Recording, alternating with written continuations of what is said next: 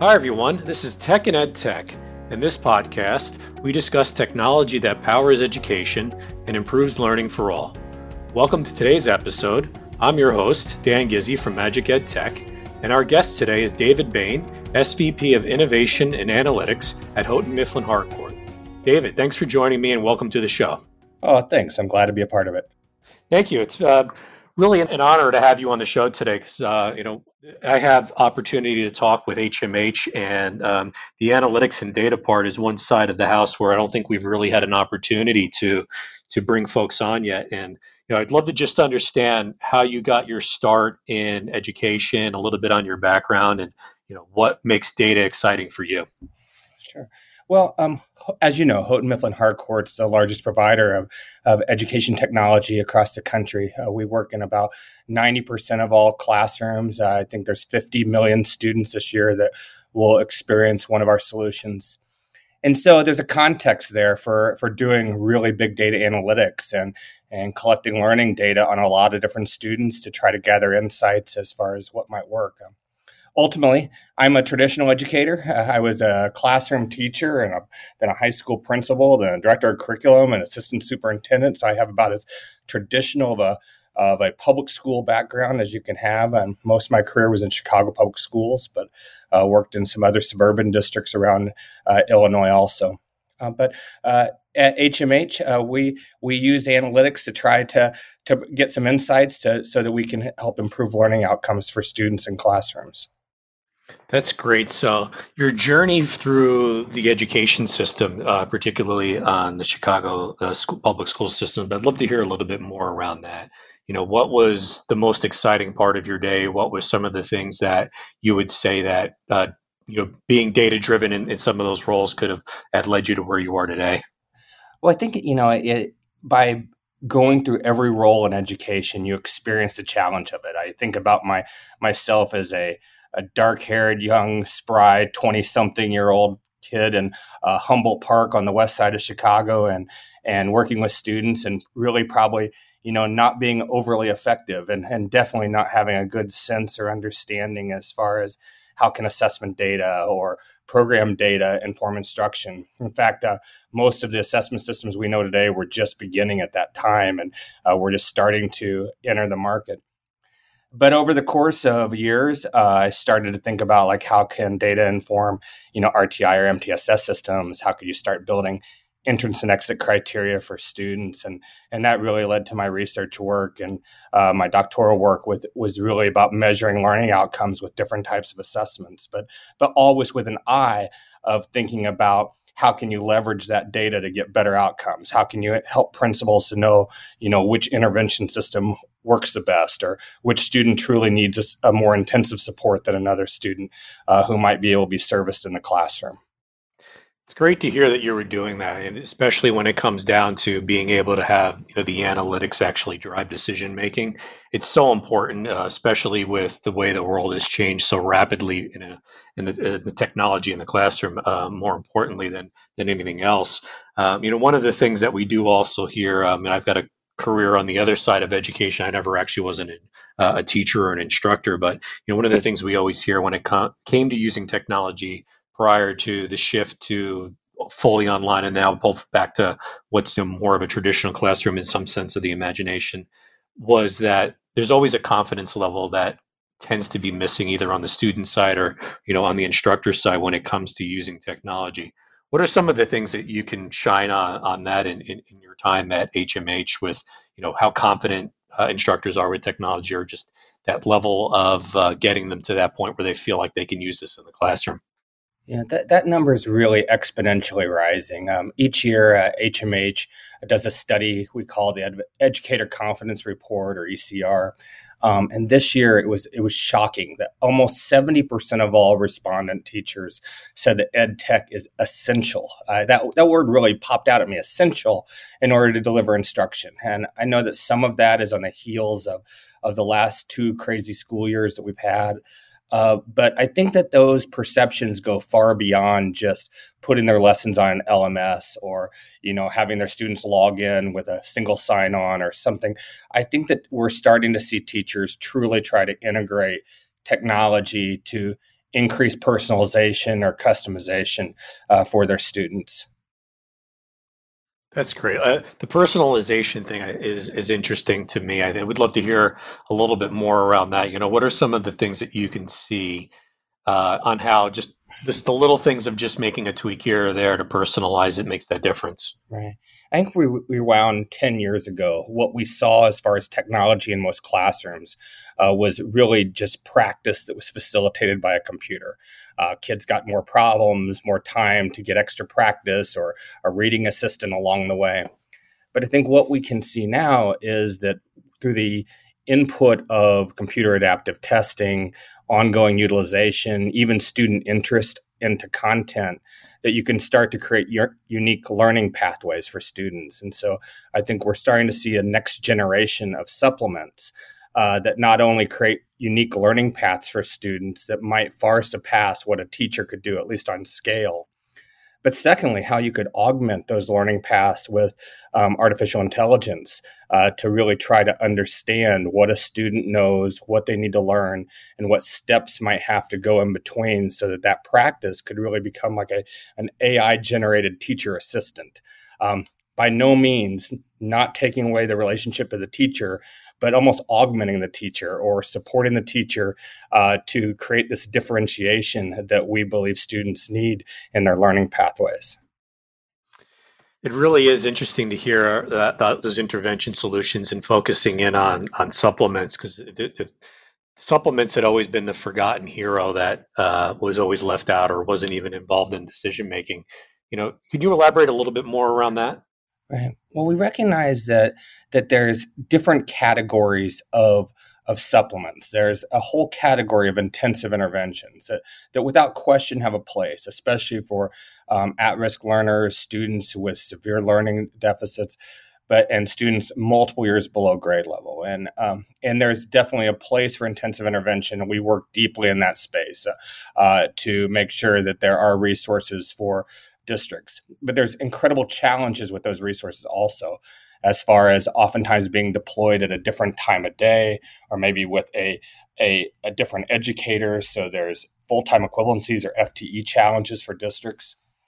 So ultimately, we're starting to see an expanded use of supplements to provide some of the same kinds of supports you only used to see with intensive intervention products. And that is actually addressing foundational reading or foundational math support, not only rebuilding the practice, but also addressing students' confidence in themselves as learners and some of the soft skills about gaining confidence to acquire new material or to solve problems in new ways.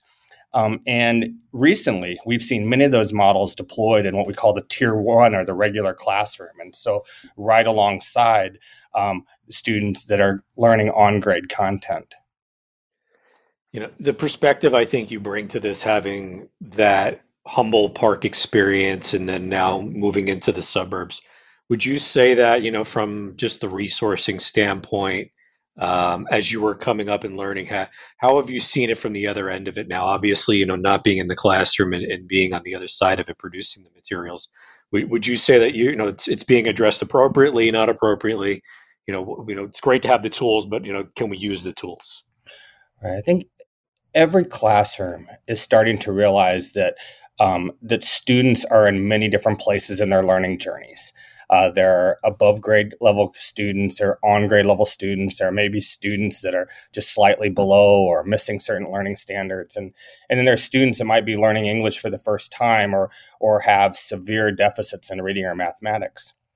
And that one of the challenges that's made it so difficult to be an educator is we've created such an emphasis on standards alignment that we've really looked to teachers to differentiate or to modify curriculum materials for all those different learners while they sit together in the classroom. And that's really where I think technology comes in. So you could be in an incredibly high-performing school with many students above grade level, and perhaps the technology is supporting those students as they acquire content that may not be exposed till future grade levels or in the future. But right down the hall, we could be in another classroom where students might be, developing their language skills or even getting practice in their native language alongside English. Also maybe working on English or math skills that are in different spots. And that personalization allows the teacher to within a station actually support those students while she also provides whole class experiences for everyone. That whole class experience is such an interesting topic. Knowing that on a district level, decisions may not always be made to stick with one publisher across all disciplines, or even to just have that ability to have from one school to another having differences. What are some of the ways to potentially customize tech solutions in your mind when you're not necessarily getting every discipline every time for that student? I think this is where there's still a great deal of growth to occur, is that the many districts have taken the right step by implementing things like learning management systems and LMSs, or even expanding single sign-on or what they call common cartridge, bringing content all together. But ultimately, there's shortcomings even in that approach because those resources don't speak to each other. They don't inform one another. They might produce reports in different ways for parents to understand their children's learning. So I think that as education technology providers move forward, you're going to see more connected solutions where different solutions designed for different purposes still inform the same reporting, still work together to provide insights, that the resources cross-program and cross-platform, and so that teachers can gather those and deploy them out to either groups of students or whole classes or perhaps even individual students as needed. But those lines get blurred between these categories. But most importantly, the data from each of those categories comes together to provide a more robust view of insights about the student's learning. It really does feel like we're on the cusp of that change happening. I can almost say we can look back. A lot of the conversations we have on the podcast revolve around accessibility and accessibility in the classroom. 5, 6, 7 years ago, that was just something we didn't even think of, and now it's required. It feels like this analytics and data conversation is the next one that's going to happen. I think you're right on, but I think to balance this, as exciting as it is, I think all of us who work in ed tech must not undervalue the human connection. We recognize that the magic in a classroom happens when a teacher interacts with a student, when students interact with other students. And so as we further our expertise in developing technology solutions, we have to also think about how those technology solutions enhance those relationships and don't detract from them. We still want group learning. We still want, teachers and kids having real learning activities authentically in the classroom. And so that's the balance. It's exciting to think about all the data that can be gathered when the learning experience is on a device, but we also need to make sure that that device is supporting those kid-to-kid, teacher-to-kid interactions in the room. That's a great insight. If I were to give you a magic wand and you were to just walk into the districts tomorrow and you had the chance to fix one thing, besides obviously saying interoperability, what would be that change you would make with that wand? I think that we would take steps in taking the data that exists today, that literally exists in almost every classroom in America today, and use it to do more precisely match the right kind of content to students. I think when we work across the country, there's an incredible challenge in matching the right resource, the right content to the learner. And I think it goes back to probably where I was as a young man or a young principal many years ago, where there's a lot of good intentions and a lot of hope that there's a match between the right reading intervention and the right kid. But I think that we could really make incredible strides by making the small step of knowing who truly needs foundational supports, who needs supplemental supports, what those supplemental supports look like, and doing a better match between the curriculum resource and the student's need. That's a great answer. I want to go back, and one of the words you used earlier was confidence. That confidence level, it's almost more important than the knowledge transfer. What would be some of the things that you would try to instill on a confidence level in a teacher to pass down to those young learners? Well, I think when you said that, I went right back to that Educator Confidence Report. I think one of our challenges in our country is right now the sentiment of our public educators is at an all-time low. and their feelings about the profession and the future of the profession is not strong right now. And we see many gifted school leaders and teachers leaving the profession.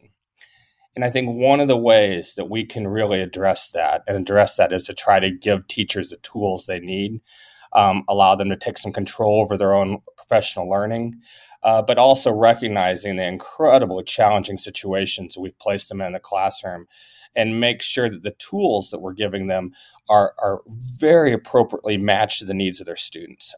And in order to do that also, we also have to rethink how we equip those professional educators to learn how to use those tools. We don't have an infinite amount of time outside the school day, and so we have to really integrate professional learning to rebuild that confidence to use these new kinds of tools, but also use the tools to make their jobs simpler and more time efficient instead of more complicated. That's a great approach to it. The last section that we usually have here is an advice section.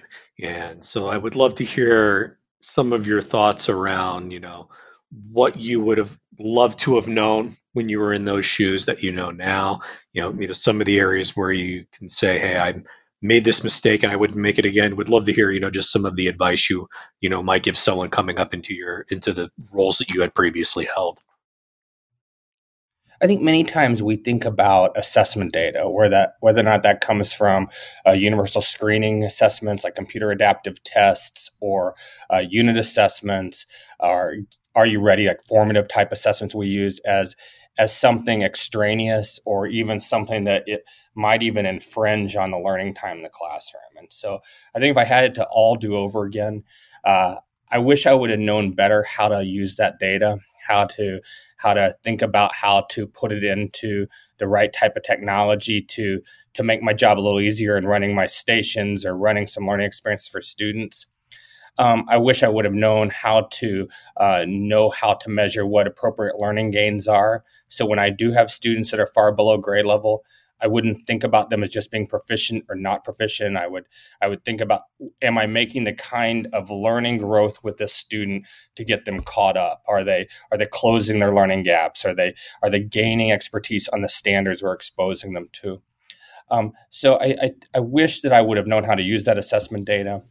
But I also wish when I was a teacher that I would have had resources in my classroom that talk to each other, that actually where that supplemental resource, that intensive intervention, that core product, and also even the professional services I was receiving on the time were all brought together in a simple way so that I had a better, more 360 view of my students. I think it would have made my job easier, but it would definitely made me more effective because it would have given me insights that my eyeballs probably weren't able to pick up on their own at that time. Is there one professional resource or any that you would recommend to someone today getting started? I think when you would think about if you're going to go into a classroom today, you'd hope that the district leaders are looking at the platform-based resources that do what we were describing, that truly integrate assessment data, that provide insights, that they don't just attach a number to a student. They help the teacher or the principal understand that based upon the data, that this is how we understand the student better as a learner. And then also provides guidance as far as, what's next? What do I teach different tomorrow? Right now, I see so many assessment systems implemented in the schools, and they're done 3 times a year. And literally the day after, the teacher gets the data and the report, she looks at them, but she may not have any idea how to teach different tomorrow. So, I'd ask every district leader to really think about, is your assessment system, is your learning platforms, are the different resources you're bringing in the classroom, are they connected? Do they inform one another? Is it easy to go from a assessment data report to a resource or to a personalized lesson the next day? Connected and informed, it doesn't get any better than that. I think that's it. That's the holy grail we're all working towards. And luckily, I think the past 2 years, if it did anything positive for education, it accelerated those pathways. We see enhanced partnerships between LMS providers and education content developers. We see dramatic increases in the type of assessments. We actually see, many learning platforms not only incorporate that universal screening type assessment data that we're so used to, but also incorporates the standards-driven data that's associated with individual learning paths, so that those two become combined to provide a more 360 view of a student. I would say 5 years ago, almost every district we worked in, they would use two different assessment systems in order to gather that data. And even the best of those districts would do so in an effective way. And now that's become almost table stakes in our industry. Yeah, it's great to finally see everything talking to each other and the outcome for the students that is going to be effective in helping the growth. It is. And I think that also it affirms a teacher's work that learning growth can be seen in different ways. Sometimes learning growth is catching a student up to where they can access grade level content on their own. And so it's recovery growth, or it's movement or learning growth across grade levels. But learning growth can also be measured with response to how students access content through a learning experience. And oftentimes that learning growth is measured through the acquisition of learning standards. And so it's so important that we're able to use both. Now, I think one of the most exciting pieces, and we see this now with some districts across the country, is they're actually capturing the learning activities that are associated with that growth, so they can learn from their top teachers, their top schools, on what were the actual learning experiences that were experienced on a learning platform that led to the biggest increases in student achievement, from both that catch-up experience, but also through the standards-based acquisition experience. That's so great. I think the parting thought here, as the students get caught up and the work that is being done at HMH and all of your partners out there to get students caught up, is going to be exciting to see how we help them advance in the future as well. I think that's it. I guess circling back one more time to ECR, almost half of all teachers stated that they would need help in catching kids back up. They recognize that for the last 2 years that learning gains were sporadic. We've known that. But I think there's also an acknowledgement now that it's going to be difficult, and curriculum as it was designed prior to the pandemic has to change in order to simultaneously address those learning goals, learning standards, but also simultaneously bring kids back to where we would expect them to be for their ages. And so I think that's where the technology has to be leveraged. David, thank you for joining me today on the latest Tech and EdTech podcast. We appreciate your insight. Look forward to you and our audience joining us in the future, and have a great day. Thank you very much.